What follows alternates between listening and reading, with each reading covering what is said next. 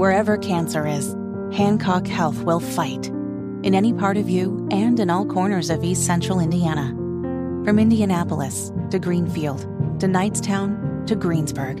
From hospital rooms to family rooms, we fight. With technology and medicine, with care backed by the wisdom of Mayo Clinic. For you, for your family, and for your future in Decatur County. We fight cancer here. HancockHealth.org/cancer. You're listening to the Hammer and Nigel Show. Have you taken your wife to see Barbie yet? Have you been a good husband? Oh, no, I've been horrible, rotten. Because I know she wants to see it. She does. It's still a cultural phenomenon here in this country, at least. I mean, they made another... it's made $500 million in North America alone, $1 billion worldwide. Number one movie again in the box office over the weekend.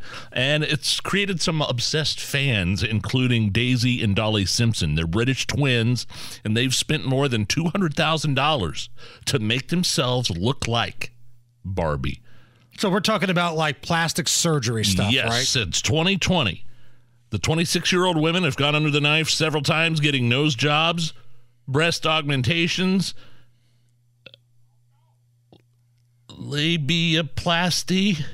I'm sorry, what was that? Chin and cheek work. Whoa, stop. Brazilian butt lifts. Nope, go back. What was that? I'm not going to say it again, actually. I don't think I should. It's a medical procedure, Nige. It's an operation down there to do something in the groinal region for women. I'm not sure what it means or what it is or what it does. It's a labiaplasty. Thank you. Quote. Oh, I forgot Botox and butt fillers too.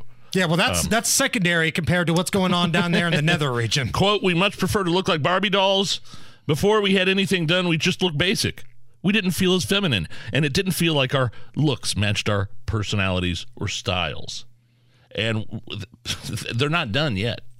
They're not done. They still got cheeks, jaws, lips, noses, chins, and more boob jobs to go. I don't find this any different than gender reassignment surgery. I find this just as troubling. Right.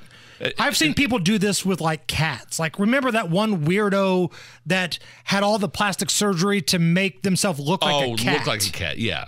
Yeah. That's this, I put that in the category as to gender dysphoria or gender dysmorphia. One of the two. Gender dysmorphia, where you're not happy with the way your body looks, so you're willing to do anything, including certain plasties.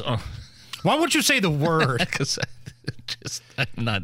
It's a body part, Nige. There's nothing dirty about it. I know. I understand. It's just like saying your elbow. Right? Right. Exactly. No kneecap, elbow. Don't. Please don't. Should I not bring Allison into this conversation? No, then? Definitely don't bring her, because I would not like to spend the next 2 days up in HR. Please. Thank you.